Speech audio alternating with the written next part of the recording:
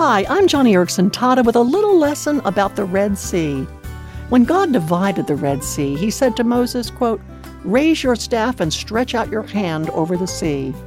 But later in Exodus chapter 17, Moses says, "Tomorrow I will stand on top of the hill with the staff of God in my hands."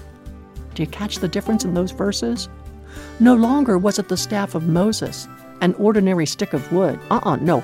Now it was the powerful staff of God to perform miracles. And this, my friend, should say something to you, no matter what your limitations.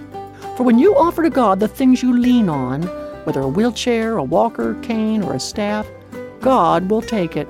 It will be His, and He will perform bona fide miracles through that ordinary thing. No longer will it be a symbol of dependence. That hearing aid, that crutch or wheelchair will be a symbol of God and His miracles in your life.